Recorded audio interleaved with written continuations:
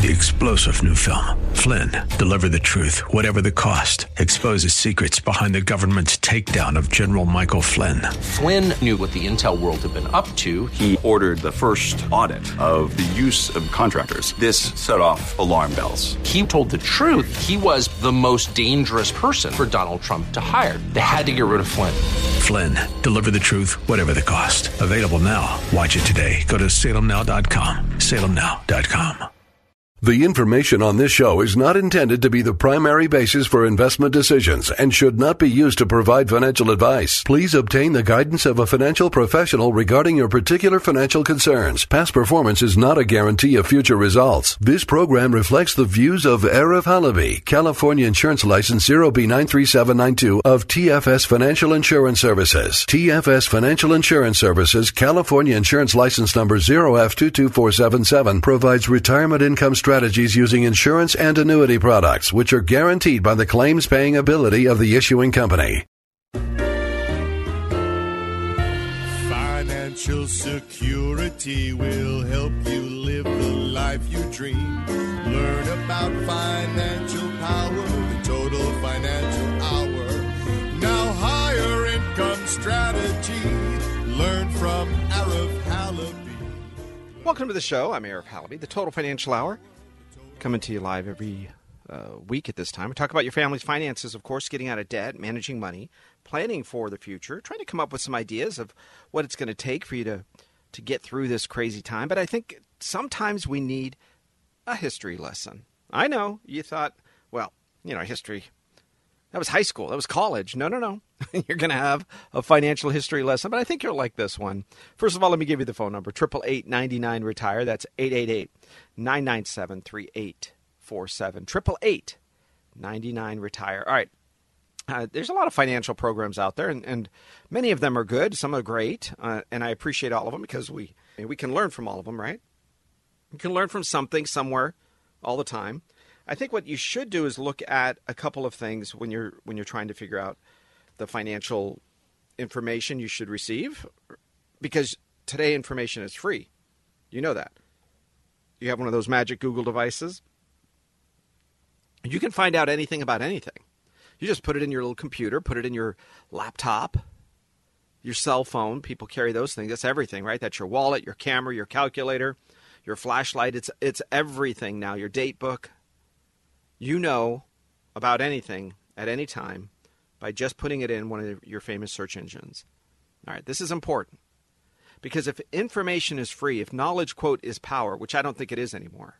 I think that's a lie. I think it used to be knowledge is power before everybody went to school, before everybody got these crazy college degrees. I think knowledge is power before information is so free and simple. Now I think experience is power. Now I think perspective is power. Now I think application is power.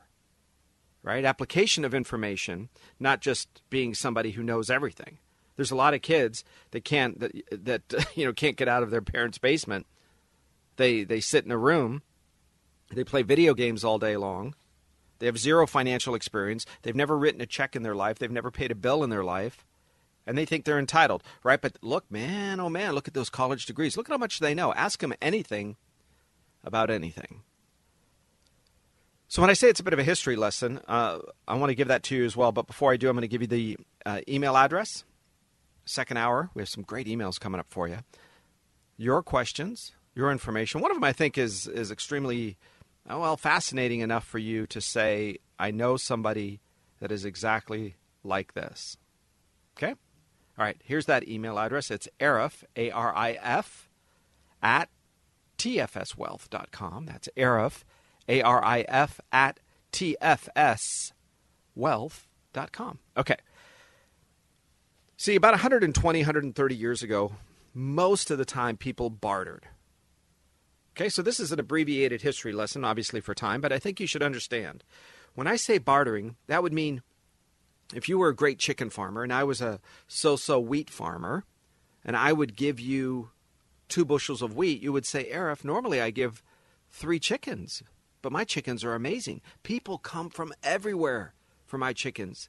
They are very valuable. I'm an expert chicken farmer. So what would happen is you were a PhD in chicken farming. Did you know anything about wheat farming? Nope. Did you know anything about corn or pigs or cow farm? No. I'm a chicken farmer. You're a chicken farmer. Get it? So how well you did at what you did determined your pay, your wealth, your status, everything. The rest of society, were you a great astronomer? No. Did you know anything about repairing a tractor? Well, just enough to get by, but you weren't the best mechanic. You would hire a mechanic.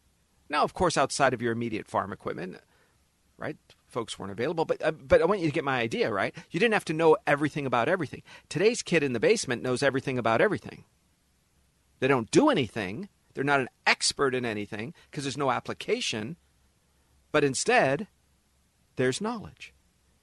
Because they fell for the lie because the road changed, right? To be clear, about 30 years ago, the road went hard left. And when the road changed directions, they kept on the same road of knowledge is power. It isn't. It's application. It's experience. It's getting out and getting dirty and messing it up and screwing it up and starting over and backing up and trying again and going this direction, going that direction. And that's where people spent time, was trying to figure things out. That was called, if you remember, an apprentice. And then they became, after a couple of years or more, a journeyman. So that experience, that transition, allowed that person to become good at things and then ultimately become great. Well, 125 years ago or so, bartering became illegal. Why? Because they couldn't tax it. The income tax system came to be, and what the government did is said, you have to put a value on that. Now, first, they did the same thing they're going to do in California. Right? They went after the rich people. Oh, those rich people. Oh, we're just going to go after the rich people. Because that's what income tax was. It was for those, quote, rich people. And because there were so few of them, everybody said, yeah, let's go get them. Same thing like California's wealth tax. Oh, we're going to tax you when you leave. $1 billion. Oh, yeah, let's go get them. You guys are thinking, I'm never going to have $1 billion. I don't know anybody that has $1 billion. In fact, if you add up all of my friends, they don't equal $1 billion in net worth. So, of course, we should go get those people.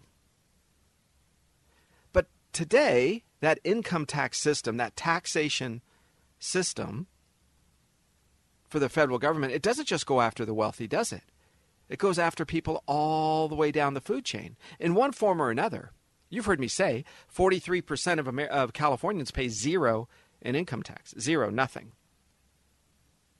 But then how does income tax affect them? Well, everything else that they go to a shop, they go to a restaurant or hairstyle. Everybody else who pays income tax has to raise their prices.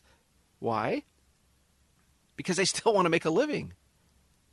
Why should they work their tail off so that you can not have to pay income tax on something, and at the same time, when they send money to the government, the federal government, they pay their taxes. You do what you're supposed to do legally. Doesn't change. But you have to raise your prices.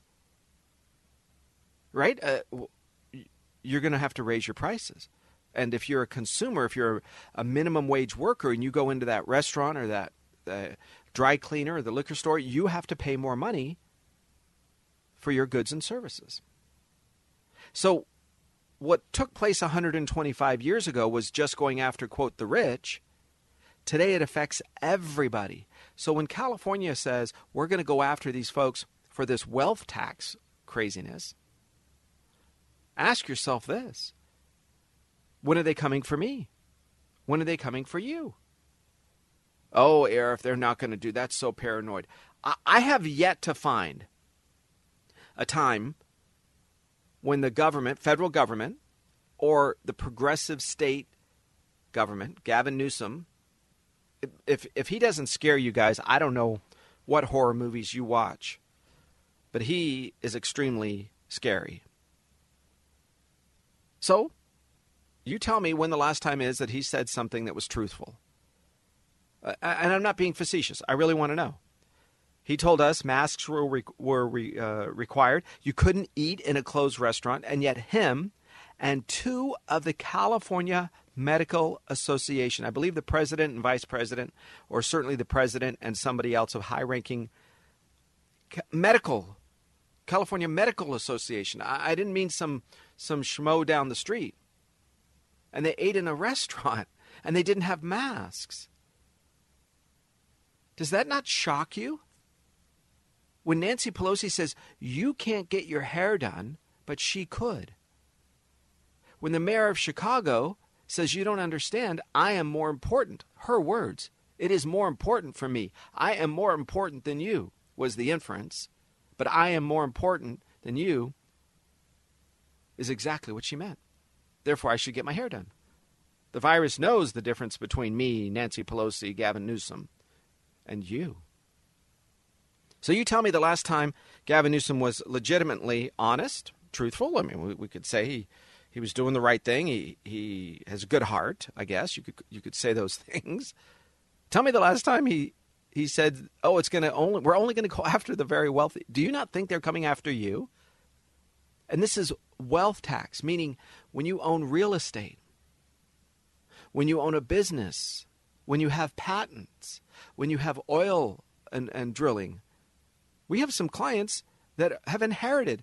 They aren't particularly familiar or involved in any oil drilling, oil rights or anything, but their great-great-grandparents owned parts of Southern California or other states or other areas in which there was oil drilling rights. And in fact, it pays a handsome dividend depending on the price of oil.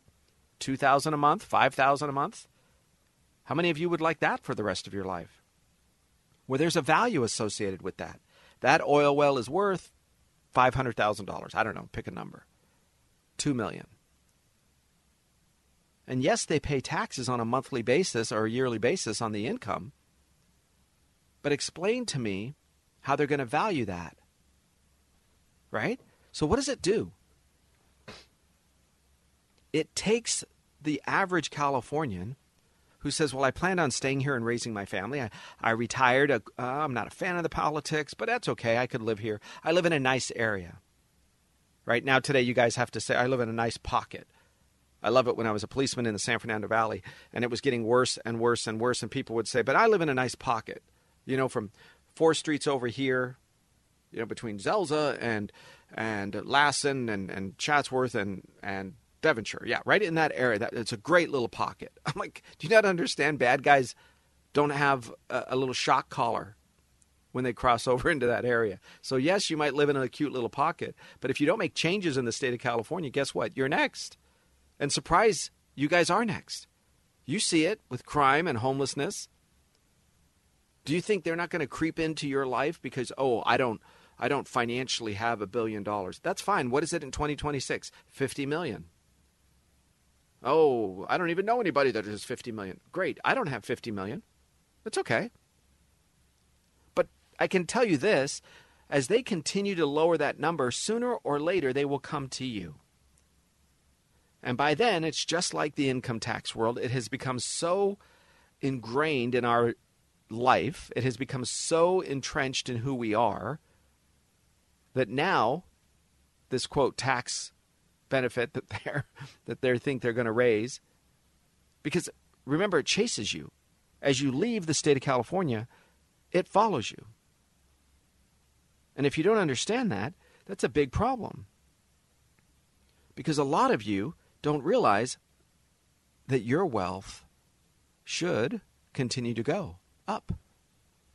And as inflation continues to go up, they have yet to index any of this stuff for inflation. Now, look, frankly, I don't think it's going to pass. I think it'll pass. I just don't think it'll pass muster. I think the federal government, the state of California, Supreme Courts, I think somebody somewhere is going to put a squash on that. And they're going to tell no. We're just not going to allow this to pass for now. It's just like when President Obama left office.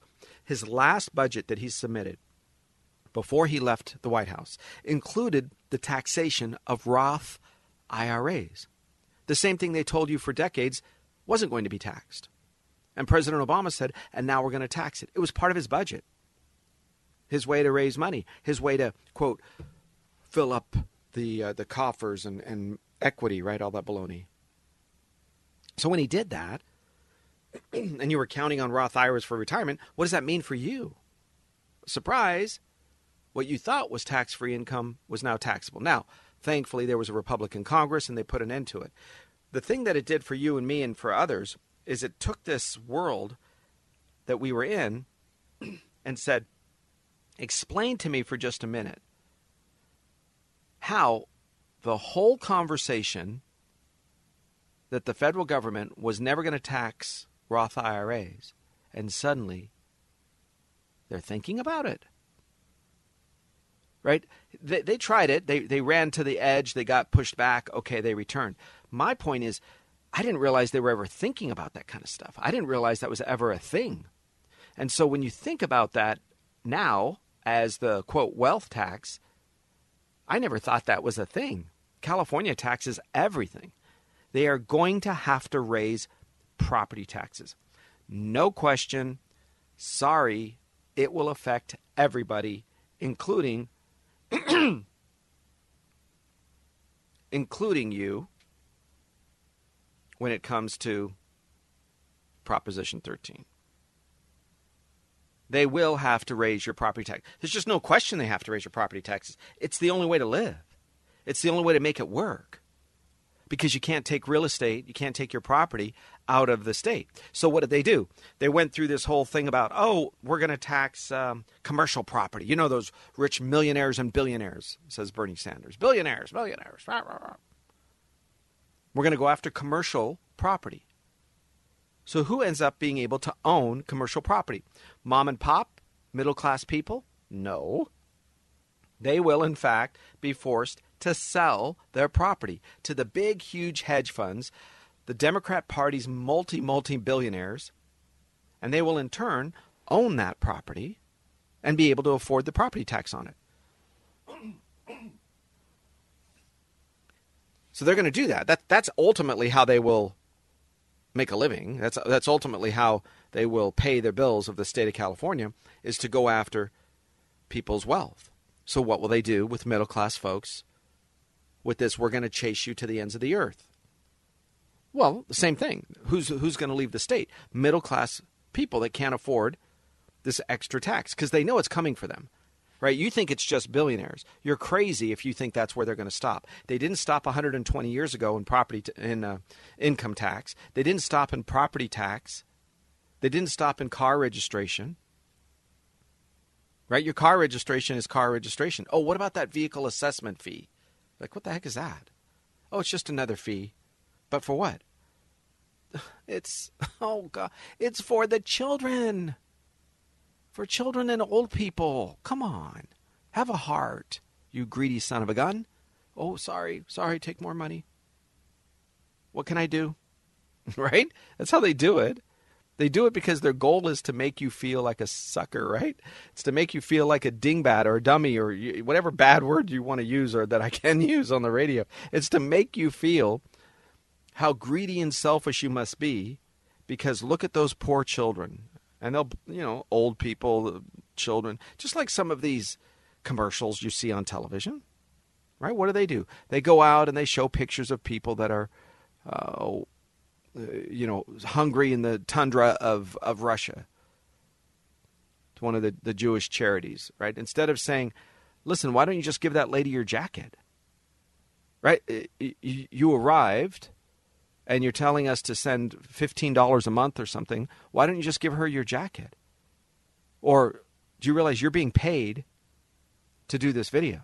You're being paid to do this commercial. Why don't you just give her your money? If you showed me that, if you said you did this for free, then I'd be more inclined. You see where I'm going with that? Everybody wants to use your money, your retirement savings, your hard work, your sacrifice to pay for their pet projects. And that's never been acceptable to me. Because I think if you want to lead, that's why President Trump, no matter what you said about him, and many things were probably true, no matter what did he do with his salary and the requirement that he had for his initial cabinet as well, was to give their salary, their government salary, to charity. Right? MSNBC never even published that. CNN never did. And if they did it in such a cynical way where they made him look even worse. Instead of saying Joe Biden is a multi-millionaire, why is he still getting $500,000 a year? Why? Kamala Harris is a multimillionaire. Why is she still getting her pay every year? Why don't they do that? At least pretend, right? They're all sneaky and doing son of a gun stuff anyway. Why don't they just pretend? But you see, they don't. Because their core, their heart, who they really are, even after President Trump realized he wasn't getting any publicity for it, he could have stopped. But he didn't. Because it tells you about his heart. At least this portion of his heart, right? And I think enough people need to realize that who you are as a person, it's okay to be selfish about giving the government more money. Because I think they're coming after it. I think they're coming after it hard as well. All right? So this wealth tax, I don't think it's going to pass initially. But I think they're going to put it on the ballot, and I think they're going to continue to do the same thing they do with the split roll tax. It's called split roll, where they tax commercial property at a higher rate than residential because it's for the children. And sooner or later, they come after you. They always do. I can give you 100 different examples. It used to be for, quote, the wealthy. Remember the cars that you would buy, the luxury tax. Oh, luxury tax. Oh, those rich people with those Mercedes. Oh, those luxury tax. And now you can't buy a Buick or a Ford pickup truck without paying a luxury tax. Right? They didn't move up the number. A Ford pickup truck, a Chevy, whatever. You could, by the time you end up, you are past the luxury tax number in many, many occasions. And these are not high-end, fancy, vehicles, Lamborghinis. And, oh, yeah, of course, those people, they should pay more tax. That's fair share. And I hate it because it feels like I'm in this world of defending the very wealthy. And I think sometimes the strange bedfellows, as they say, right? The enemy of my enemy is my friend. Sometimes you're in this really weird scenario where you have to stop it somewhere. And if you don't, then they're coming after you. And because there's more power right now, because other people, there's a whole lot of people that are the same bucket that you're in. And until you really get to the point where you expect others to fight for you, you have to stand up and fight. You hear me say this. I will tell you this as long as God gives me this radio show. And right now, actually this month, we just hit 18 years. So, I have 18 years on the radio. And I've said this from the beginning. You have to get involved. You have to run. Maybe 18 years ago you were 50 years old. Now you're 68. If you started listening to our shows from the very beginning, you're now 68 years old. Before you were 50, saying, I couldn't, I was still raising my kids. I had college to pay for and teenagers. Okay, I get it. Now you can't be canceled. You have retirement accounts. You have Social Security. Now you get out. You stand up for something. Look at these parents back in Loudoun County, Virginia. Look at these parents in Denver and in Dallas. Look at these folks that are standing up to this crazy sexualization. These people are pedophiles. When I was a police officer and we would go after pedophiles and you would go after people targeting children, they did exactly the same thing as this far extreme LGBTQ drag queen people. Not all of them, right? Everybody, as they say, we have friends, we have family. My friends and family that are gay think this is the craziest thing in the world, and they're beyond embarrassed, and they know it's dangerous because these crazy wackos start painting everybody with this brush. And they know that the discrimination and the problems are going to come because these people are doing some really bad, evil things that make Jeffrey Epstein look like a scout leader. And they sit down and they allow this to happen. And these school districts and these folks that are on the school board, they allow this to happen.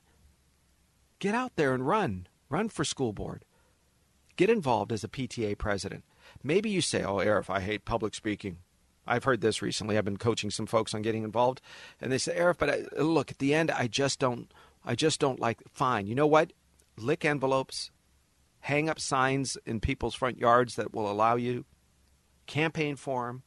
Do what you can to get involved. You have to. Because in your retirement life, the most beautiful thing is to have income coming in every single month without ever worrying about these crazies coming and taking it from you. And that is the power that they don't want you to have.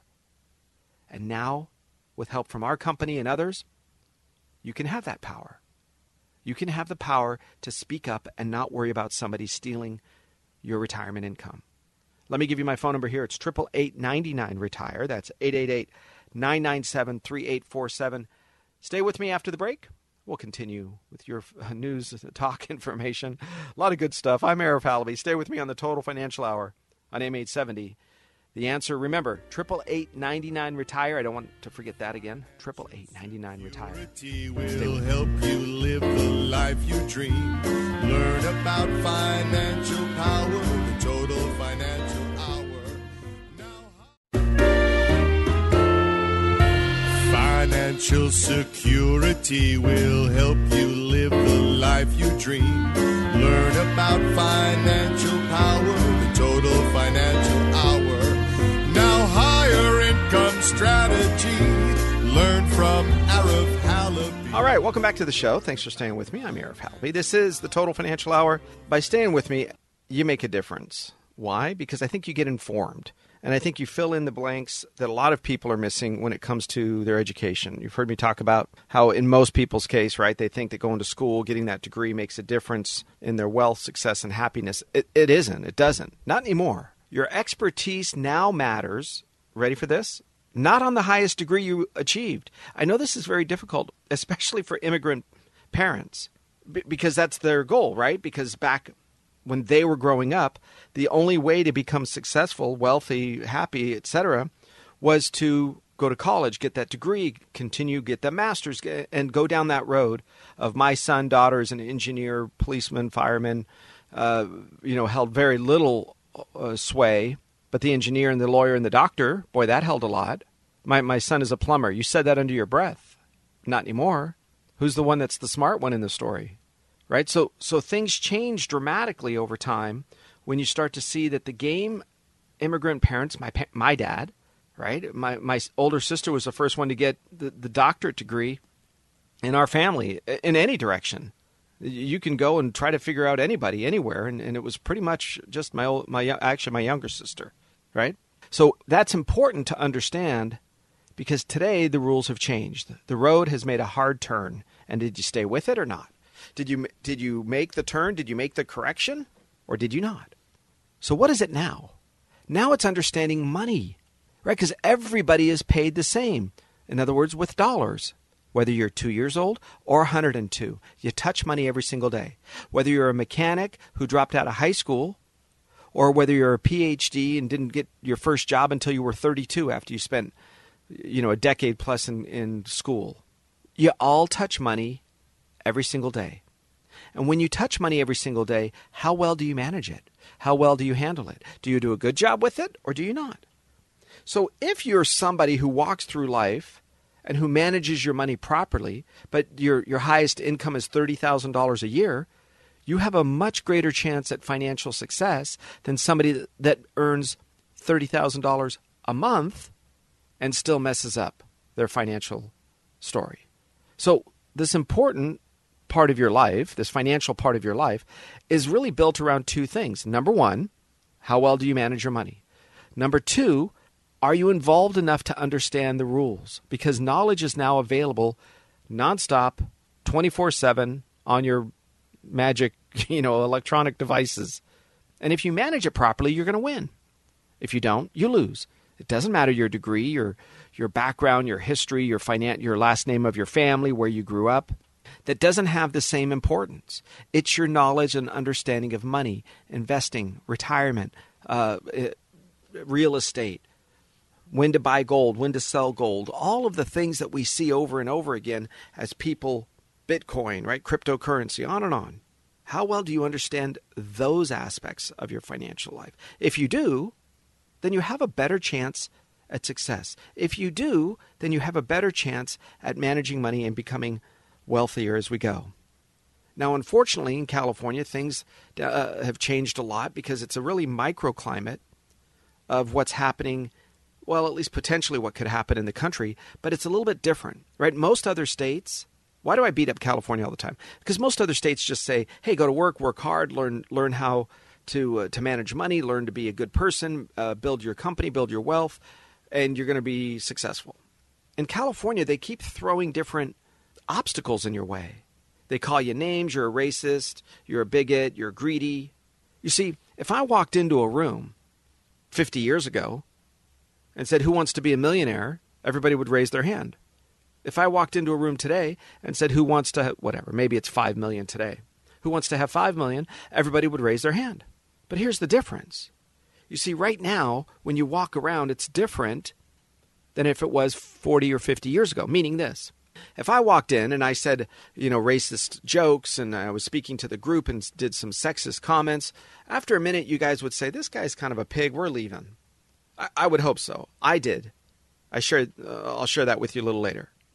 But if I walked into a room and I started talking about, I was trying to find a parking space and, that lady with the Mercedes, yeah, everybody raises their hand. Yes, of course, we get it. Yeah, we know what you're talking about. Wink, wink, nod, nod.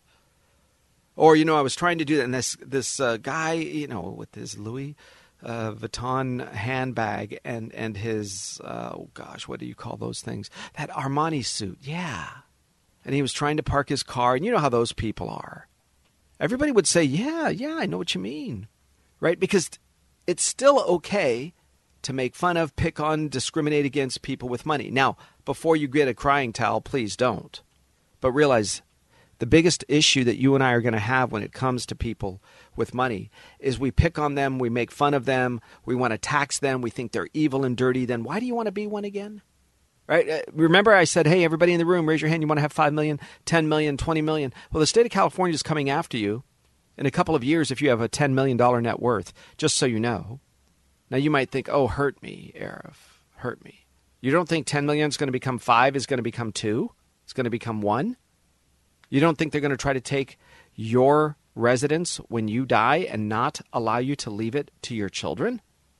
You don't think that's coming down the road? Of course it is. You see, because right now you think rich people are greedy son of a guns, right? If I said, oh, the way they park their car, oh, that Lamborghini, that guy with the, oh, yeah, the one who owns that business, they own all that real estate. Oh, yes, of course. Oh, dirty, dirty, dirty. So why do you want to be him again? Do you not understand this schizophrenic life that you're living? Because 50 years ago, we said, oh, that guy, good for him. Oh, good for her. Oh, she inherited money? Well, okay, good. Now, you pick on them. You make fun of them. You're allowing, again, don't feel sorry for them. But just understand, when you pass laws to target a particular group of people and you loop them all in, explain to me why that is something that's different than when you loop in the same people from an ethnic background. Or you loop in the same people that look different than you. Explain to me why it's okay to target those people, but not people who worked hard for money. Right? Somebody that did something. Of course, some people inherit it. Some people get, quote, lucky and win the lotto. But if you haven't seen a professional athlete work their tail off, yeah, they make a lot of money. But they work out a lot more. Their budget, their diet, rather, is much greater impact in their life. Everything they eat, everything they do, they work hard. We can argue whether or not it's worth what they're being paid. I still think it is. Why? Because somebody's willing to pay them. But I understand when you're trying to manage this particular part of your life, you're trying to live in a place where you think you're not bad or good and you just relate it to money. But my point is this. Why do you want to be wealthy if you think they're all bad? Why do you want to have things that they have if you think they're evil or dirty? And it all stems back to passing these bills and these laws. Because, listen, I'm not here to defend billionaires. I'm here to defend middle-class people. Because when you retire, your goal is to not spend the last dime the day you pass away, because nobody knows that. You might say, well, yes, it is, Arif. But no, well, listen, okay, fine. It isn't, and here's why. Because you don't know when you're going to pass away. And you leave a beneficiary as part of your retirement accounts, as your life insurance, as your trust. You leave a beneficiary inside of your estate, your assets. In case you pass early or you get hit by a bus, nobody knows. Now, if you're thinking, forget it, my kids, like Marie Osmond recently said, I'm not going to leave them anything. Warren Buffett, I think he prepaid his kids, or certainly Bill Gates, right? They're going to give them a flat amount. And I want to say it's right around $5 or $10 million. Now, to you and I, whoa, really? That's it? Poor baby. But it isn't billions. So ask yourself, if the goal is to have all of this money, me to accumulate this money, why is it that I'm going to pass laws? Why is it that I'm going to try to purposely go after the folks that I'm trying to be? Right? So what does that mean when it comes to you staying in California? What does that mean to you managing your health care in California? Well, California is making moves. Gavin Newsom and the progressive, basically the entire state legislature, because the Republicans in the state legislature are beyond impotent. I don't know of a worse word as far as their impact, their influence. They're placeholders, because the California Republican Party has consistently failed.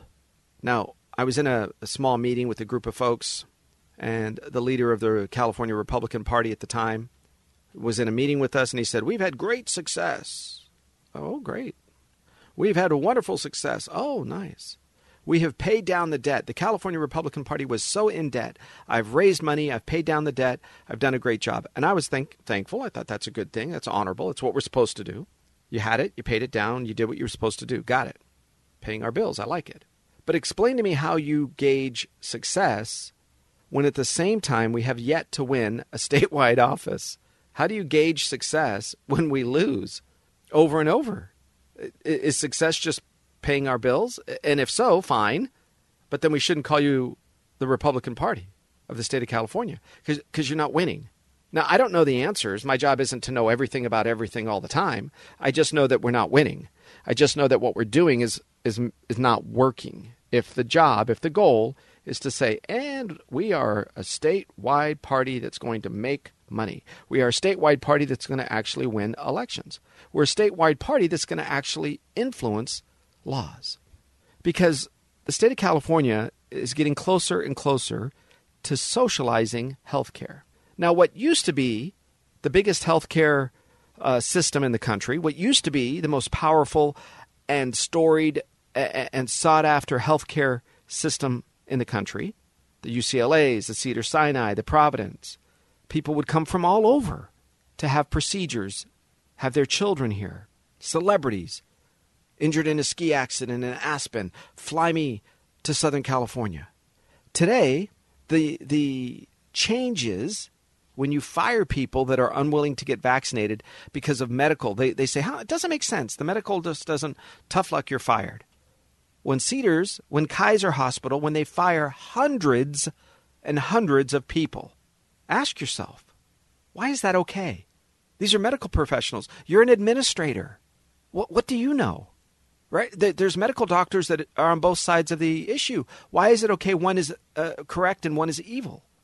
And then you get doctors now being forced, okay, the law that Gavin Newsom signed was struck down or modified, but where if a doctor didn't toe the line, they would lose their medical license. Where if a doctor says, I'm going to prescribe hydroxychloroquine and ivermectin along with other treatments, well, sorry, you're wrong, says a politician, we will take your license. What do you think those doctors are doing? I'll give you a good example. The physician that was amazing, I had shoulder surgery about 1.5 years ago, 2 years ago, I guess by now. And they went in and they had to reattach a bicep and tendons and rotator cuff. I mean, it was a mess. That surgeon did a great job. And I came for a follow-up. You know, you got to come for a follow-up every so often. Within a couple of months, he said, oh, by the way, I'm moving to another state. I said, what do you mean? He says, I'm not going to raise my kids in this state. And this was one of the top shoulder surgeons around. Well, sorry, he's leaving. And I said, well, why are you leaving? And he mentioned about his child, as I just said, but he said this. He said, we are not allowed to practice medicine in here. We have to listen to politicians. Now, if you took out the word doctor or physician and you replaced it with teacher, educator, elementary school, professor at university, if you took out the word doctor and you said, oh, I'm an engineer, but now I have to practice this woke engineering system, or I got to build a bridge so that it's proper when math is done. We're doing the equity and inclusion, right? Discrimination? Huh? I thought math was just 1 + 1 is 2. And then Jane Fonda comes out this week. Racism is about climate change. And so now we're going to do climate science based on racism and discrimination, diversity, inclusion. How about you just say, hey, you're a pretty good person. Oh, I like the way you treat other human beings. Hey, you know what? Don't judge me for something I can't control. Don't take something from me, but don't give me something either. Let me prove myself as a human being. If I'm a good guy, right? Remember, Martin Luther King was killed for this. Martin Luther King came out and said, judge me by the content of my character. I want my children to grow up in a life, in a world, where the color of their skin is secondary. Wow. The only thing I can think of is the reason they're going to go after your retirement accounts, the reason the state of California is going to change and minimize and in some cases reduce your health care is very simple. I think they're going to do it based on one simple philosophy, and that is once we've elected a black appearing president, right? President Obama, biracial, but he's an African-American appearing man, right? Remember, that's how they judge you. They don't judge you by what you are. They judge you by what you look like.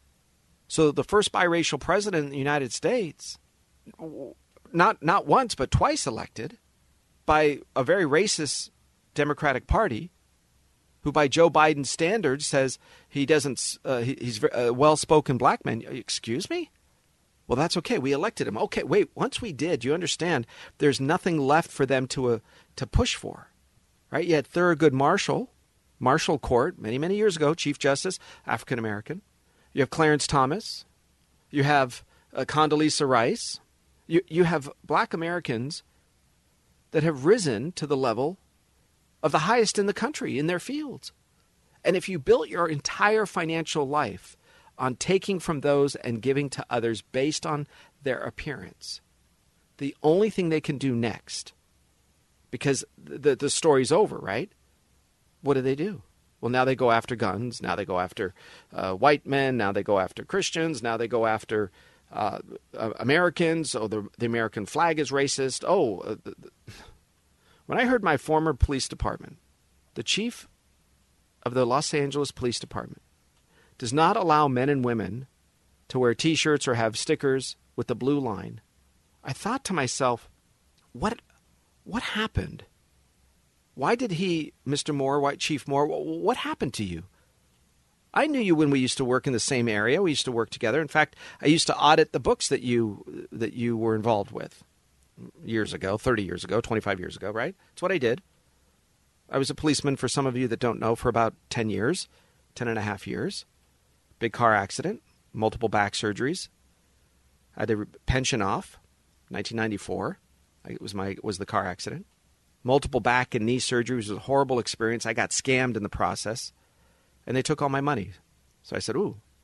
In the last 27 years, I said, I'm going to right a wrong. I'm going to go after these bad guys. I'm going to figure it out. That's why I do my radio shows, because somebody scammed me. They took my money, so I thought I got to help others. It's just a weird thing. It sounds very self-serving, but it's just what it is in a nutshell.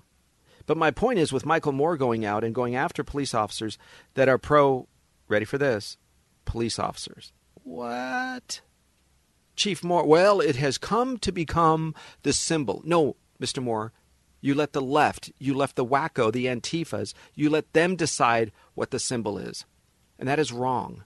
Just like when they decide that the statue of George Washington or Thomas Jefferson, just like when they decide the American flag is a symbol of whatever. But you can have the red, white, blue, green, purple, pink, beige flag, whatever that is, of the LGBTQXYZ, right? It's okay to have that. You can have the gay pride flag. Listen, I don't care what you have, but why are you eliminating some and not others? You can't do that, right? We call that something. We call that weak. We call that a coward. And Chief Moore, listen, I like you as a person, but I think your political aspirations and your lack of courage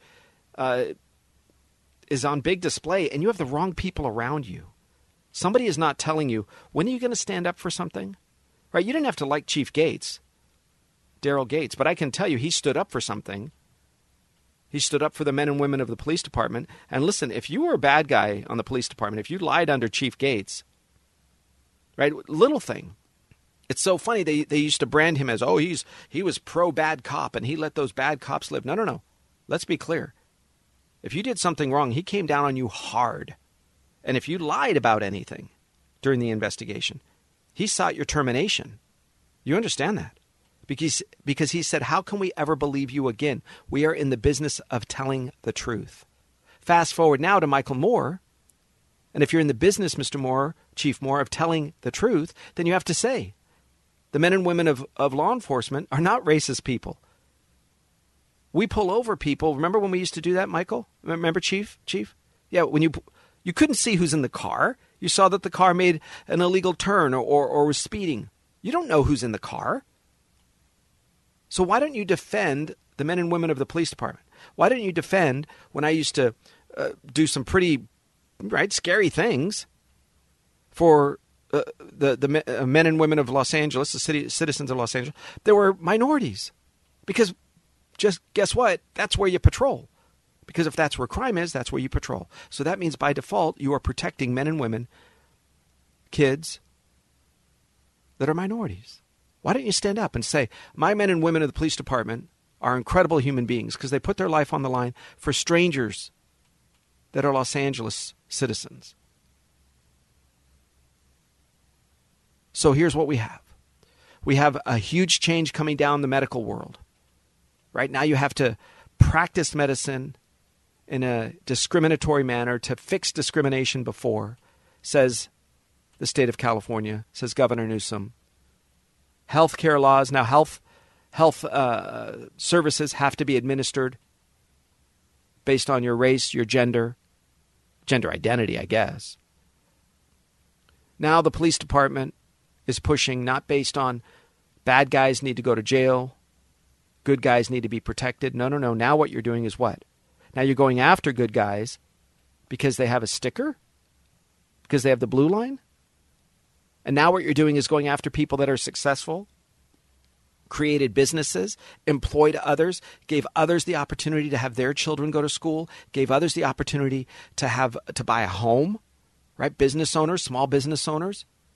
And you're saying now we're going to tax your overall wealth and we're going to force you out of the state. You see, their goal is to have very, very wealthy that are their friends and the very, very poor that are their subjects.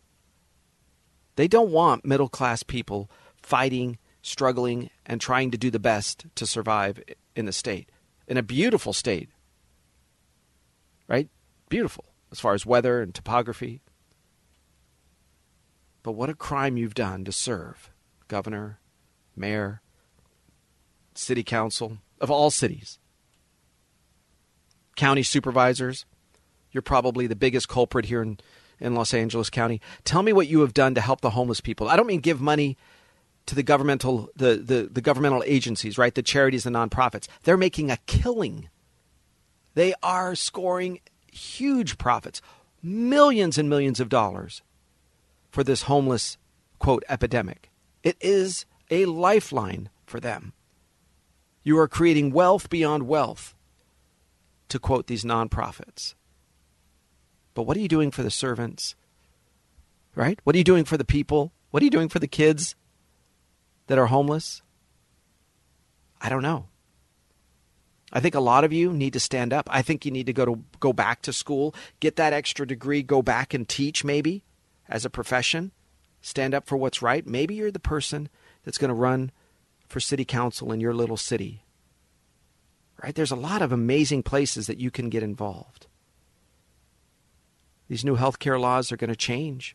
And if you don't stand up, if you don't sit on these boards, who else is going to protect you? I don't know. Reliable retirement income, that's how we avoid being canceled. The ability for you to go out and make your own living, the ability for you to have a lifetime source of income without this craziness, I think is the answer. And that's what we're here to do. 888-99-RETIRE. That's 888-997-3847. 888-99-RETIRE. Give me an email as well. Send me an email. I've got those coming up just next. Stay tuned for your emails. You want to have yours answered either directly on air or with me directly behind the scenes. It's Arif at tfswealth.com. Arif, A-R-I-F, at tfswealth.com. totalfinancialwealth.com. Thanks for listening. This is your place for news, talk, and information. Stay tuned. Your emails are up next on the Total Financial Hour. Will help you live the life you dream. Learn about financial power, the Total Financial Hour. Now higher income strategy. Learn from Arif Halaby. Learn about financial power, the Total Financial Hour. Now Arif has a plan for me. Higher income strategy. I'll retire comfortably thanks to Arif Halaby. Now every dollar's got a job to do. Arif makes your money work for you. Learn about financial power, the Total Financial Hour. Learn about financial power, the Total Financial Hour.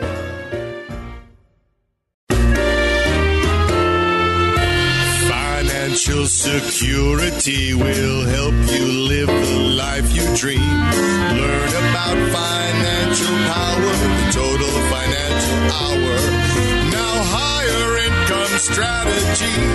Learn from Arif Halaby. Hey, welcome to the show. Thanks for staying with me. I'm Arif Halaby, the Total Financial Hour. Listen, by staying with me, you make a difference. Why? Because I think you get informed. And I think you fill in the blanks that a lot of people are missing when it comes to their education. You've heard me talk about how in most people's case, right, they think that going to school, getting that degree makes a difference in their wealth, success, and happiness. It isn't. It doesn't. Not anymore. Your expertise now matters.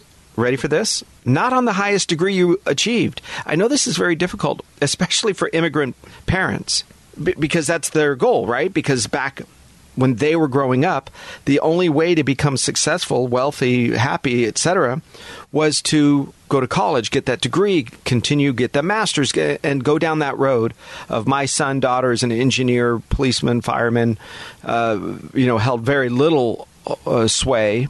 But the engineer and the lawyer and the doctor, boy, that held a lot. My son is a plumber. You said that under your breath. Not anymore. Who's the one that's the smart one in the story? Right? So things change dramatically over time when you start to see that the game immigrant parents, my dad, right? My older sister was the first one to get the doctorate degree in our family in any direction. You can go and try to figure out anybody anywhere, and it was pretty much just my younger sister, right? So that's important to understand because today the rules have changed. The road has made a hard turn, and did you stay with it or not? Did you make the turn? Did you make the correction? Or did you not? So what is it now? Now it's understanding money, right? Because everybody is paid the same. In other words, with dollars. Whether you're 2 years old or 102, you touch money every single day. Whether you're a mechanic who dropped out of high school or whether you're a PhD and didn't get your first job until you were 32 after you spent, a decade plus in school. You all touch money every single day. And when you touch money every single day, how well do you manage it? How well do you handle it? Do you do a good job with it or do you not? So if you're somebody who walks through life and who manages your money properly, but your highest income is $30,000 a year, you have a much greater chance at financial success than somebody that earns $30,000 a month and still messes up their financial story. This important part of your life, this financial part of your life, is really built around two things. Number one, how well do you manage your money? Number two, are you involved enough to understand the rules? Because knowledge is now available nonstop, 24/7 on your magic, electronic devices. And if you manage it properly, you're going to win. If you don't, you lose. It doesn't matter your degree, your background, your history, your last name of your family, where you grew up. That doesn't have the same importance. It's your knowledge and understanding of money, investing, retirement, real estate, when to buy gold, when to sell gold, all of the things that we see over and over again as people, Bitcoin, right, cryptocurrency, on and on. How well do you understand those aspects of your financial life? If you do, then you have a better chance at success. If you do, then you have a better chance at managing money and becoming wealthier as we go. Now, unfortunately, in California, things have changed a lot because it's a really microclimate of what's happening, well, at least potentially what could happen in the country, but it's a little bit different, right? Most other states, Why do I beat up California all the time? Because most other states just say, hey, go to work hard, learn how to manage money, learn to be a good person, build your company, build your wealth, and you're going to be successful. In California, they keep throwing different obstacles in your way. They call you names, you're a racist, you're a bigot, you're greedy. You see, if I walked into a room 50 years ago and said, who wants to be a millionaire? Everybody would raise their hand. If I walked into a room today and said, who wants to, whatever, maybe it's 5 million today. Who wants to have 5 million? Everybody would raise their hand. But here's the difference. You see, right now, when you walk around, it's different than if it was 40 or 50 years ago, meaning this. If I walked in and I said, racist jokes and I was speaking to the group and did some sexist comments, after a minute, you guys would say, this guy's kind of a pig. We're leaving. I would hope so. I did. I'll share that with you a little later. Okay? But if I walked into a room and I started talking about, I was trying to find a parking space and, that lady with the Mercedes, yeah, everybody raises their hand. Yes, of course, we get it. Yeah, we know what you're talking about. Wink, wink, nod, nod. Or, I was trying to do that. And this guy, with his Louis Vuitton handbag and his, what do you call those things? That Armani suit. Yeah. And he was trying to park his car. And you know how those people are. Everybody would say, yeah, I know what you mean. Right? Because it's still okay to make fun of, pick on, discriminate against people with money. Now, before you get a crying towel, please don't. But realize the biggest issue that you and I are going to have when it comes to people with money is we pick on them, we make fun of them, we want to tax them, we think they're evil and dirty. Then why do you want to be one again? Right? Remember I said, hey, everybody in the room, raise your hand. You want to have 5 million, 10 million, 20 million. Well, the state of California is coming after you in a couple of years if you have a $10 million net worth, just so you know. Now, you might think, oh, hurt me, Arif, hurt me. You don't think 10 million is going to become 5, is going to become 2, it's going to become 1? You don't think they're going to try to take your residence when you die and not allow you to leave it to your children? You don't think that's coming down the road? Of course it is. You see, because right now you think rich people are greedy son of a guns, right? If I said, oh, the way they park their car, oh, that Lamborghini, that guy with the, oh, yeah, the one who owns that business, they own all that real estate. Oh, yes, of course. Oh, dirty, dirty, dirty. So why do you want to be him again? Do you not understand this schizophrenic life that you're living? Because 50 years ago, we said, oh, that guy, good for him. Oh, good for her. Oh, she inherited money? Well, okay, good. Now, you pick on them. You make fun of them. You're allowing... Again, don't feel sorry for them, but just understand when you pass laws to target a particular group of people and you loop them all in, explain to me why that is something that's different than when you loop in the same people from an ethnic background or you loop in the same people that look different than you. Explain to me why it's okay to target those people, but not people who worked hard for money, right? Somebody that did something. Of course, some people inherit it. Some people get, quote, lucky and win the lotto. But if you haven't seen a professional athlete work their tail off, yeah, they make a lot of money. But they work out a lot more. Their budget, their diet, rather, is a much greater impact in their life. Everything they eat, everything they do, they work hard. We can argue whether or not it's worth what they're being paid. I still think it is. Why? Because somebody's willing to pay them. But I understand when you're trying to manage this particular part of your life, you're trying to live in a place where you think you're not bad or good and you just relate it to money. But my point is this. Why do you want to be wealthy if you think they're all bad? Why do you want to have things that they have if you think they're evil or dirty? And it all stems back to passing these bills and these laws. Because, listen, I'm not here to defend billionaires. I'm here to defend middle-class people. Because when you retire, your goal is to not spend the last dime the day you pass away, because nobody knows that.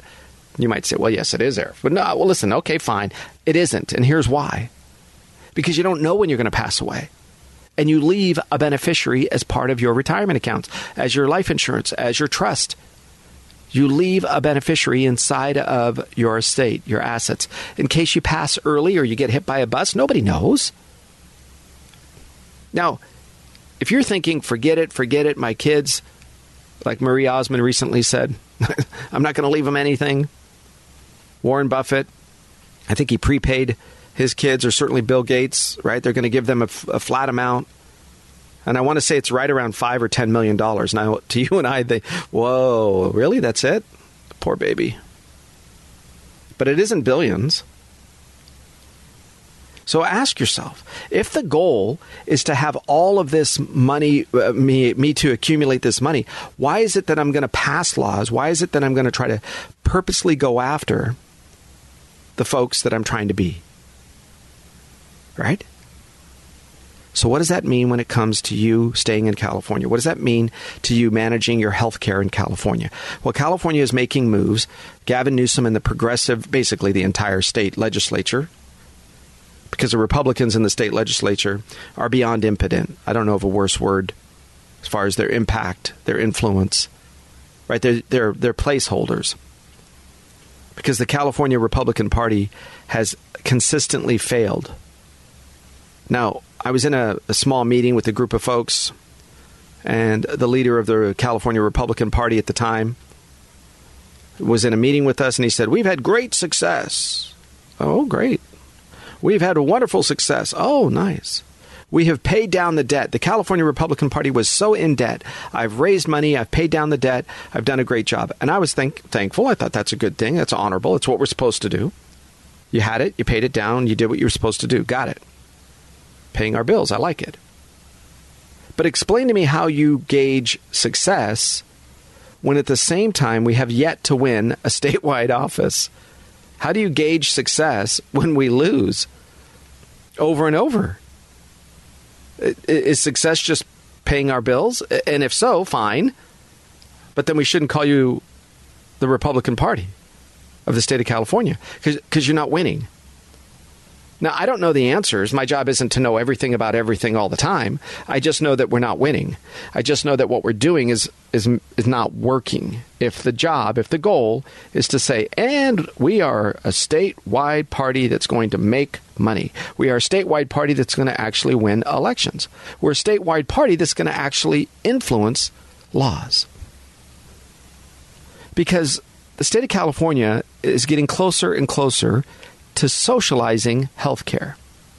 Now, what used to be the biggest healthcare system in the country, what used to be the most powerful and storied and sought-after healthcare system in the country, the UCLAs, the Cedars-Sinai, the Providence, people would come from all over to have procedures, have their children here.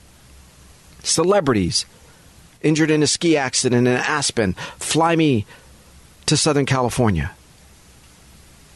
Today, the changes when you fire people that are unwilling to get vaccinated because of medical. They say, it doesn't make sense. The medical just doesn't, tough luck, you're fired.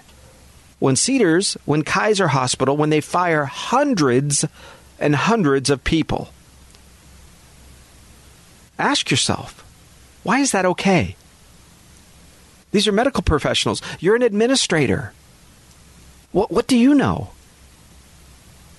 Right? There's medical doctors that are on both sides of the issue. Why is it okay one is correct and one is evil? And then you get doctors now being forced. Okay, the law that Gavin Newsom signed was struck down or modified. But where if a doctor didn't toe the line, they would lose their medical license. Where if a doctor says, I'm going to prescribe hydroxychloroquine and ivermectin along with other treatments.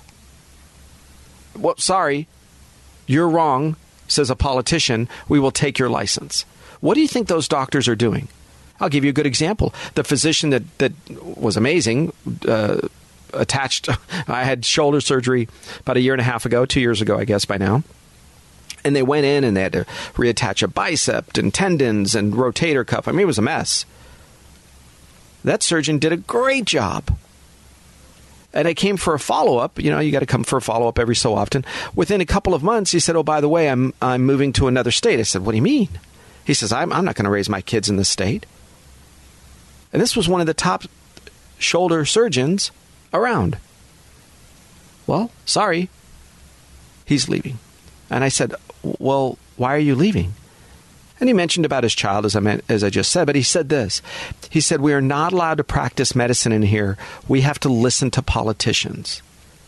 Now, if you took out the word doctor or physician and you replaced it with teacher, educator, elementary school, professor at university, If you took out the word doctor and you said, oh, I'm an engineer, but now I have to practice this woke engineering system, or I got to build a bridge so that it's proper when math is done. We're doing the equity and inclusion, right? Discrimination? Huh? I thought math was just 1 + 1 is 2. And then Jane Fonda comes out this week.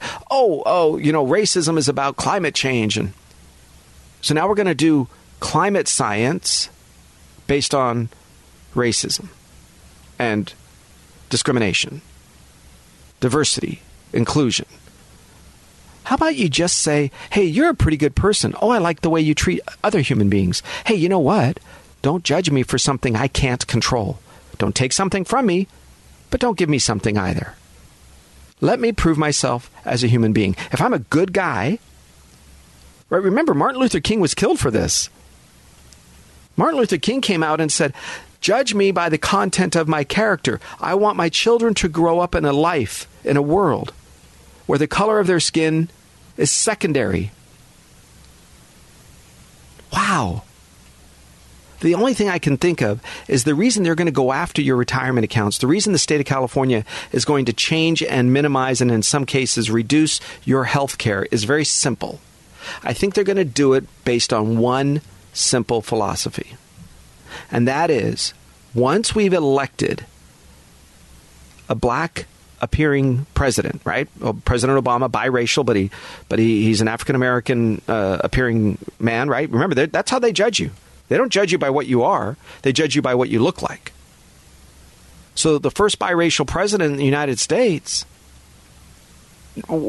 not once but twice elected by a very racist Democratic Party, who by Joe Biden's standards says he's a well-spoken black man. Excuse me? Well, that's okay. We elected him. Okay, wait. Once we did, you understand, there's nothing left for them to push for. Right? You had Thurgood Marshall Court, many, many years ago, Chief Justice, African-American. You have Clarence Thomas. You have Condoleezza Rice. You have black Americans that have risen to the level of the highest in the country in their fields. And if you built your entire financial life on taking from those and giving to others based on their appearance, the only thing they can do next, because the story's over, right? What do? Well, now they go after guns. Now they go after white men. Now they go after Christians. Now they go after Americans. Oh, the American flag is racist.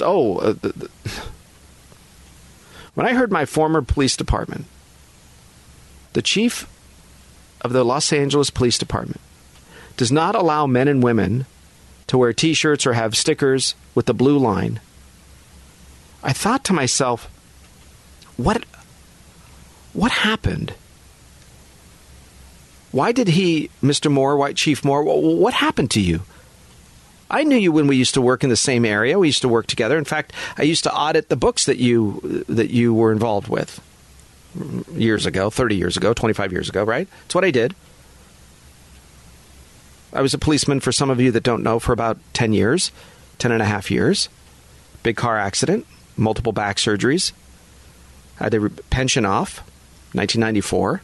It was the car accident.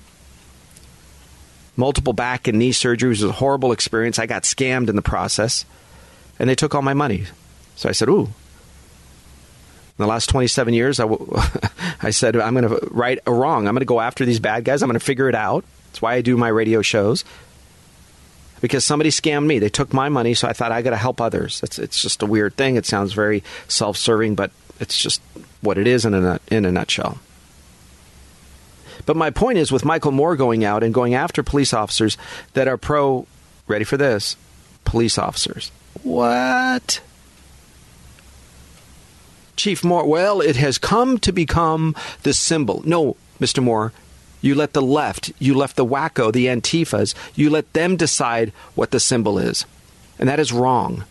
Just like when they decide that the statue of George Washington or Thomas Jefferson, just like when they decide the American flag is a symbol of whatever. But you can have the red, white, blue, green, purple, pink, beige flag, whatever that is, of the LGBTQXYZ. Right? It's okay to have that. You can have the gay pride flag. Listen, I don't care what you have, but why are you eliminating some and not others? You can't do that. Right? We call that something. We call that weak. We call that a coward. And Chief Moore, listen, I like you as a person, but I think your political aspirations and your lack of courage is on big display, and you have the wrong people around you. Somebody is not telling you, when are you going to stand up for something? Right? You didn't have to like Chief Gates, Daryl Gates, but I can tell you he stood up for something. He stood up for the men and women of the police department. And listen, if you were a bad guy on the police department, if you lied under Chief Gates, right, little thing.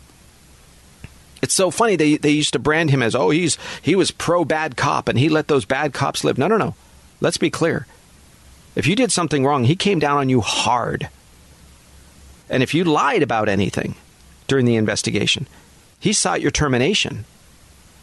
You understand that? Because he said, how can we ever believe you again? We are in the business of telling the truth. Fast forward now to Michael Moore. And if you're in the business, Mr. Moore, Chief Moore, of telling the truth, then you have to say, the men and women of law enforcement are not racist people. We pull over people. Remember when we used to do that, Michael? Remember, Chief? Yeah, when you couldn't see who's in the car. You saw that the car made an illegal turn or was speeding. You don't know who's in the car. So why don't you defend the men and women of the police department? Why don't you defend when I used to do some pretty scary things for the men and women of Los Angeles, the citizens of Los Angeles? There were minorities. Because just guess what? That's where you patrol. Because if that's where crime is, that's where you patrol. So that means by default, you are protecting men and women, kids that are minorities. Why don't you stand up and say, my men and women of the police department are incredible human beings because they put their life on the line for strangers that are Los Angeles citizens. So here's what we have. We have a huge change coming down the medical world. Right now you have to practice medicine in a discriminatory manner to fix discrimination before, says the state of California, says Governor Newsom. Healthcare laws, now health services have to be administered based on your race, your gender identity, I guess. Now the police department is pushing not based on bad guys need to go to jail, good guys need to be protected. No. Now what you're doing is what? Now you're going after good guys because they have a sticker? Because they have the blue line? And now what you're doing is going after people that are successful, created businesses, employed others, gave others the opportunity to have their children go to school, gave others the opportunity to buy a home, right? Business owners, small business owners. And you're saying now we're going to tax your overall wealth and we're going to force you out of the state. You see, their goal is to have very, very wealthy that are their friends and the very, very poor that are their subjects. They don't want middle-class people fighting, struggling, and trying to do the best to survive in the state. In a beautiful state. Right? Beautiful as far as weather and topography. But what a crime you've done to serve governor, mayor, city council of all cities, county supervisors. You're probably the biggest culprit here in Los Angeles County. Tell me what you have done to help the homeless people. I don't mean give money to the governmental agencies, right? The charities and nonprofits. They're making a killing. They are scoring huge profits, millions and millions of dollars for this homeless, quote, epidemic. It is a lifeline for them. You are creating wealth beyond wealth, to quote these nonprofits. But what are you doing for the servants? Right? What are you doing for the people? What are you doing for the kids that are homeless? I don't know. I think a lot of you need to stand up. I think you need to go back to school, get that extra degree, go back and teach maybe as a profession. Stand up for what's right. Maybe you're the person that's going to run for city council in your little city. Right? There's a lot of amazing places that you can get involved. These new healthcare laws are going to change. And if you don't stand up, if you don't sit on these boards, who else is going to protect you? I don't know. Reliable retirement income. That's how we avoid being canceled. The ability for you to go out and make your own living, the ability for you to have a lifetime source of income without this craziness, I think is the answer. And that's what we're here to do. 888-99-RETIRE. That's 888-997-3847. 888-99-RETIRE. Give me an email as well. Send me an email. I've got those coming up just next. Stay tuned for your emails. You want to have yours answered either directly on air or with me directly behind the scenes. It's Arif at tfswealth.com. Arif, A-R-I-F, at tfswealth.com. Thanks for listening. This is your place for news, talk, and information. AM 870 The Answer. Have a blessed day. Higher income strategy. Learn from Arif Halaby. Learn about financial security will help you live the life you dream. Learn about financial power, the total financial hour. Now higher income strategy. Learn from Arif Halaby. Hey, welcome to the show. Thanks for staying with me. I'm Arif Halaby, the Total Financial Hour. Your place for news, talk, and information. This is our second hour of the Total Financial Hour. Let's get to your emails. Let's talk about that. Because, look, this system, your retirement life, is a lot more than just what financial products you decide to lay out, isn't it? Right? It's about integrity. It's about doing the right thing. It's about making sure that if your kids are going to be the beneficiaries, that it's laid out properly. And that's really where we come to on this particular email. But let me give you the address. Ready? It's 888-99-RETIRE. That's 888-997-3847. 888-99-RETIRE. All right. So a couple of big parts to this email that I think you need to at least be aware of. Number one, you're going to have to be aware of a couple of things. This particular person who went through this challenge, I've known him for quite some time. So he actually is an existing client but sent an email or a question. So I know behind the scenes. I know he's a person of integrity. I know he did the right thing. All right. Dear Arif, my ex-wife died. She was 52, died last year, and never changed her beneficiaries to our children. She left the beneficiaries on all her retirement accounts and her life insurance policies to me. We divorced after she returned to substance abuse. So I figure she wasn't thinking straight. The divorce was finalized last summer. My concern is, how can I make sure that our two kids receive the money that I know she would have wanted them to have? I'm going to pause there for a second, guys, because it's true. I believe I've known her also for the same amount of time. And I'm sure she wanted them to have that as well. I don't think there's any changes there. Okay, so that's important to know that. All right. Each child has their own careers, and they each earn more than $100,000 a year. Can I just give these accounts to them? How will it affect their taxes?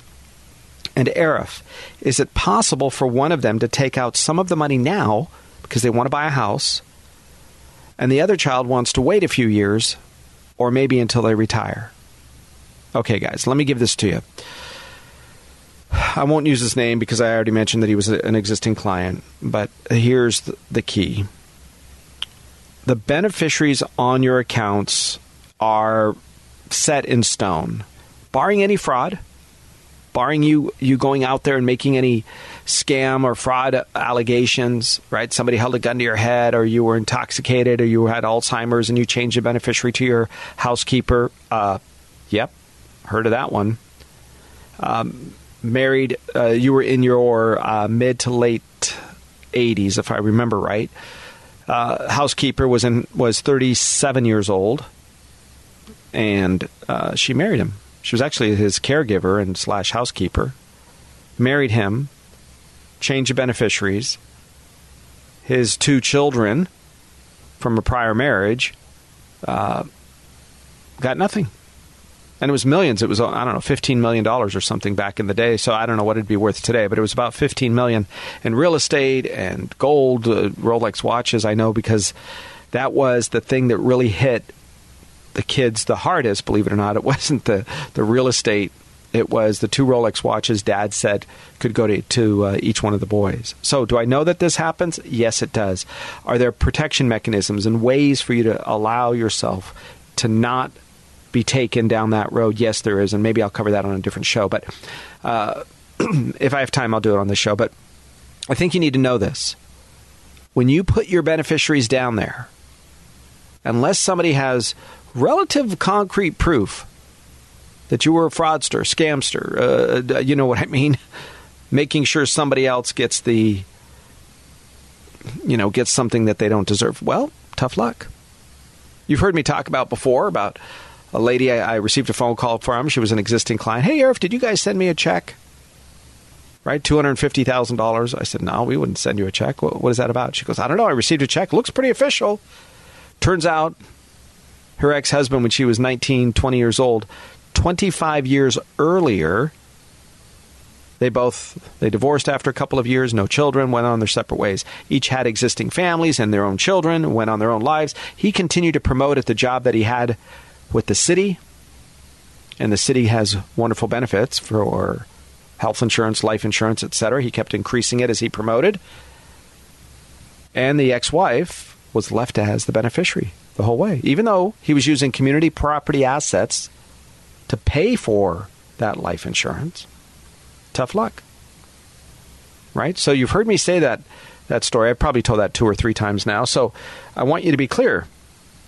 In this particular case, the ex-husband is entitled to everything. But you see, she would have wanted him to go to his children. And the man is a solid guy. He's a solid believer. He has no hard feelings. He's a real decent human being, actually. It's pretty cool to see that. So what can he do? He can recuse himself. He can say, I do not want this inheritance. Take it back. And so by doing that, by saying, take it back, I don't want it, he can in turn, the asset goes back to the property of the family, or the deceased rather. And it goes to that person's estate. And then it goes what's called next of kin, or something called per stirpes or next of kin. Basically, it is a way to transfer the assets legally, and it goes back to whomever her next of kin would be. Next family, right? You heard kinfolk, K-I-N, kinfolk, next of kin. It's the next of family. And there's a particular order. So what is the order? First, it goes to your spouse. If you're married in California, no spouse. Then it goes to your children. If no children, it goes to your parents. If no parents, it goes to your siblings. If no siblings, it goes to your siblings' children. And on and on and on until they find a living person in which whom it does not recuse, who says, yeah, I'll take it, right? Which is a lot of people. And in this particular case, remember, he can recuse himself. So what can he say? He can say, no, thank you, I don't want it. And it goes back into her estate, and then in turn goes to the kids. And that's what I would recommend that he does, right? It's pretty simple, straightforward. You write a letter. If it's any of the companies that we work with and any that we know, generally just a letter is good. And it has to be notarized, just to be clear on that, because you need to make sure this is you doing it and not some fraud or anything. And you say, I don't want it. When you recuse that asset, here's the unique thing. All liabilities, all taxation, all future taxation, all of that leaves you. And sometimes people do that. They say, listen, I don't want it because I'm already in a high tax bracket. I'm good in so many other areas. Why not let it go somewhere else? Well, this particular case, she did not have a trust laid out. And so what did she do? Well, she left it, or just about, or should have left it to her children. Well, that's exactly what will happen. So here's what you do. Part of the problem was this lady had old job retirement accounts. Okay, so she had retirement accounts from previous jobs. If you have an old job, I'm telling you this now, if you have an old job or your spouse has an old job that he or she worked for, you need to check the beneficiary on those accounts. Because here's what happens. When you leave that job, sometimes, and you left your retirement account behind, sometimes they sell the retirement accounts from Fidelity to Vanguard or Vanguard to Principal Financial or on and on. And when they do, when those dollars are transferred, they sometimes don't transfer the beneficiary. And it can cause a whole quagmire. That's a technical police term. A whole quagmire of mess that the surviving people have to deal with. So I don't want that to happen. So how do you do it? Very simple. You go back to anything that you think you might have a claim to. Now, that's part of this Omnibus Bill / Secure Plus Act 2.0 is to create this national database of all of the orphaned retirement accounts. That's what some of the changes. You've heard me say there are many changes. We're going to be dripping them into our broadcasts over the next few months as the changes, one, become realized and materialize into our day-to-day life and become codified, right? Congress passes a law, it's interpreted by the IRS or the particular authority, and that authority then passes some sort of guidelines to the affected agencies, departments, divisions, professions. All right? So what I think is going to happen with this, and it's pretty important you know this, is I think this national database is going to take a very long time to fix. They might just have to say, and beginning now, as opposed to going backwards, because the work to go backwards in all of the different states that are retaining this information in so many different languages, computer languages, because that's important. If you have worked in California your entire life, the California database, it's called unclaimed property, probably has some asset that belongs to you. It could be 42 cents from an old LA Cellular bill. Remember them? The Pac Bell Cellular. It could be $42 from an insurance overpayment for your car insurance. It could be almost anything. Or it could be a retirement account from TWA Airlines that is now defunct, and it is sitting in an unclaimed database system somewhere. And that database is holding the money. And you got to call and you got to say, hey, send me my check. And they'll ask you to complete a bunch of paperwork, of course, have it notarized and go through the process. Complete the paperwork properly and you get your money. But what if you worked in the military or your spouse was in the military and you worked sometimes in Texas and then Florida and then Hawaii and then Guam? Oh, you were overseas in Germany. Oh, now you're back in Virginia, right? You could have retirement accounts or things that are owed you from, my goodness, so many different places. So you want to make sure that the way you go backwards and check this out, it's difficult to do, but you can, is to go through the process of each and every state's unclaimed property. Now, there are some states that subscribe, I've seen this in the past, of a national database, but it's really not complete. But if the state subscribes to it, you can check the boxes of the state. It'll go through and it'll fish through those different states. I would still go through each and every state. If it were me, and if I think there's probably something from the old Security Pacific Bank or CalFed Bank. Remember those? I thought I had a bank account at First Interstate. Well, those banks no longer exist. They were acquired and acquired and acquired. The problems in these mergers in the past is the computer languages don't always speak to each other.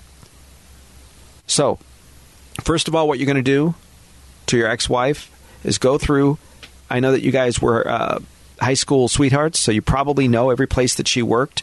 And you can, if not, you can go through and look through old tax returns and, oh, yeah, that's right. Tax return will tell you. And you can search, sometimes calling the company or the new iteration of that company, right?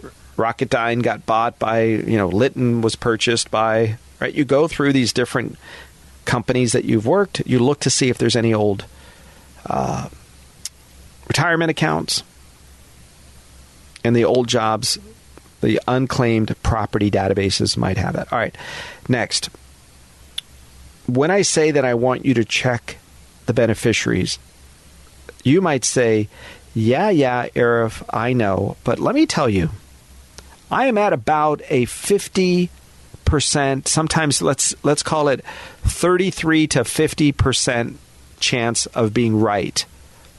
Anytime I say this, right? If I have clients sit in my office, if I have, let's say, 10 sets of clients, husband and wife, and I always remind you, hey, you should be doing this. Hey, double check this. If I get any inkling that you had other jobs or other states, especially military, right?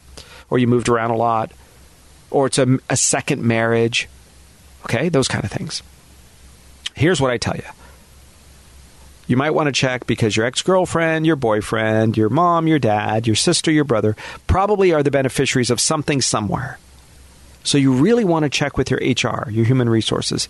They are kind of the linchpin of this whole process. They're going to make sure that if something is missing somewhere, they're probably going to be the ones to find it. All right? Okay, so now that we've got that clear, when I'd say that the retirement account companies change, they change all the time. And you get something called a blackout period. Now, I'm bringing this up for this reason, because towards the beginning part of the year, we are just usually coming off a blackout period, because often November, December, or October, November, December, there's a blackout period. What does that mean? It means your old retirement account is being bought by a different one, right? Empower is buying ING, right? These things happen. As they do that, they are shutting down any possibility of trading or investing, and it's sometimes weeks, 2, 3, 4, 5 weeks, that you can't get in, buy or sell, or move, or transfer your money out, or sometimes change beneficiaries. So be cognizant of the fact that your retirement account during that transfer period of time might say, oh yeah, we took your request, but it's the old one. And so the new one comes along and it got lost in the mail, right? There's a shift that happens and it just didn't make it over. And so now the new company doesn't know who the beneficiary is. And they will just say the estate. So sometimes you can look on the statements. We're finding them more and more companies are putting them on the statements. So I'll look at it and you won't even know what you're looking at, but it's so funny. I'll look at it and I'll say, oh, you don't even have a beneficiary. Oh, yes, I do. I go, no, right here it says no beneficiaries on file. I go, oh my goodness. Okay. What if you had children from a prior marriage and you wanted some of them to have it, but you don't like his new wife or you don't like her new husband? How do you make sure that the children from the prior marriage receive the money for their benefit and not that scoundrel of a son-in-law? Right? I have one of those we're working with currently. We're trying to figure it out, trying to help her leave money the right way. And there's the son-in-law that's a son of a gun in the story. Right?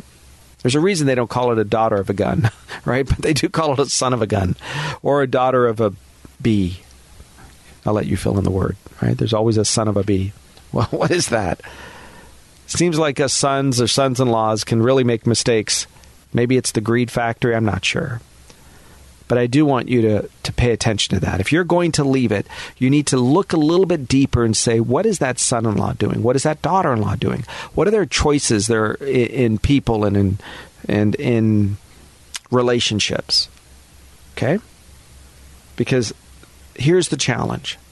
If you want your children or grandchildren to inherit the money when you pass away, the rule from a couple of years ago now, it's changed. It's the way it is. If you pass away now, here's what happens. They have 10 years to withdraw the money. That means they have to take the money down to zero within 10 years. Okay, pretty important. Before, it used to be that you could stretch it out. It was called a stretch IRA. And you could stretch it out as long as you took out a minimum amount each and every year. It would be something that would be a machine that would give your beneficiaries income for the rest of their life. A little mini pension, if you will. Mini trust fund. And it allowed you to create that so that there was never going to be a concern about the kids receiving the money or the grandkids. Right? You could require that stretch IRA option to take place. Well, not anymore. Now, 10 years and 10 minutes, that account has to be down to zero. Well, How do they plan? What if they're a successful professional? Well, maybe 10 years from now, they're at the peak of their earning career. 10 years from now, they're making more money than they ever made. And they're great. Thanks, Mom. I've been taking out a little bit at a time, but now I get stuck having to take out all of this money. I don't want to do that. Well, one of the options that you can have, and I encourage you to consider this, is to, number one, leave retirement accounts to charities, right? You've heard me talk about Providence Holy Cross Hospital. I love them. You've heard me talk about the Boy Scouts. I'm not a fan of everything they do, but I do love what they do for young men. Okay, right? If it's a charity that I open, that I start, that I'm 100% in control of, I'll probably like it. But even then, I'll probably find something wrong with it sooner or later. So I get it. There's some bad ones out there. But there's some amazing community college programs. You can get in and do scholarships and sponsor people, set your own endowments. All right, there are things that you can do. Hospital, children, cancer, I mean, you get it, right? But what happens when I say this? What do you do for your children? But I want my kids to inherit this money. Well, sir, here's what I would do. If there's life insurance, have the kids be the beneficiary of the life insurance. Now, if when she passed away, she didn't have a provision inside of a trust to leave the money to a charity, right? If you can't bifurcate the assets, taxable, non-taxable, then you might be stuck. But for you guys that still have a chance, consider Roth IRAs, life insurance, and real estate.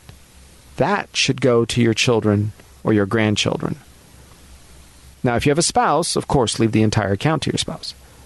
But when it does come to leaving an account, in my opinion, that's taxable, you might as well give 100% of it to someplace instead of the state and federal government. Right? So if you can do that, then it's a better use of those funds, in my opinion. Now, if it's the only asset you have to leave to anybody, then, of course, leave it to your children or your grandchildren. But just know they have to withdraw it all in 10 years. All right. Now, Roth IRAs don't have that requirement. They don't have a give it all, take it all out in 10 years. Nor do non-qualified annuities or non-qualified accounts like a stock brokerage or what we call brokerage accounts, right? Investment accounts. They don't have that same requirement. So ask yourself this. What's the purpose of these funds? What's the job of this money? Because if the job of this money is just to be used for your life and then whatever's left, then while you're still alive, get a life insurance policy.